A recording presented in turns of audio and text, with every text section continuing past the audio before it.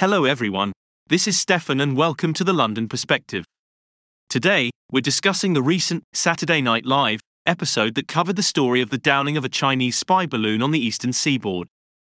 Saturday Night Live has once again shown its sharp wit and comic timing by taking on the latest news and adding a humorous twist to it. In the opening sketch of the episode, hosted by Pedro Pascal and featuring musical guest Coldplay, Bowen Yang played the wreckage of the balloon. The sketch started with an MSNBC broadcast anchored by Chloe Fineman, playing the TV journalist Katie Tur, who said, "Tonight, our long national nightmare is over. We got the balloon." Kenan Thompson, who played a Pentagon official, provided some comedic relief by explaining how the balloon was eventually brought down.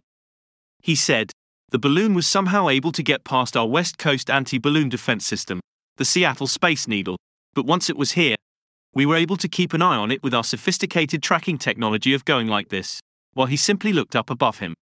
He continued, "I know there were questions about why we didn't shoot it down immediately. But we wanted to wait until it was over the coast so that it wouldn't fall on people." In the next scene, Bowen Yang appeared as the wreckage of the balloon and gave his take on the situation. He said, "Well, you got me.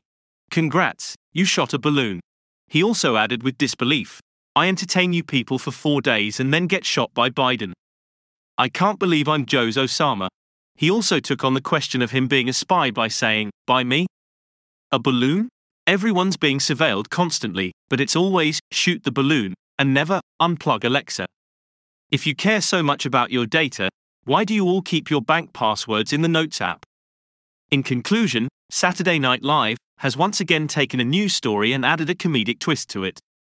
The show provided a funny take on the events that unfolded in the past week, and gave the audience a chance to laugh and forget about the real-life issues for a little while. That's all for today's episode of the London Perspective. Don't forget to tune in tomorrow for more news and discussions on current events.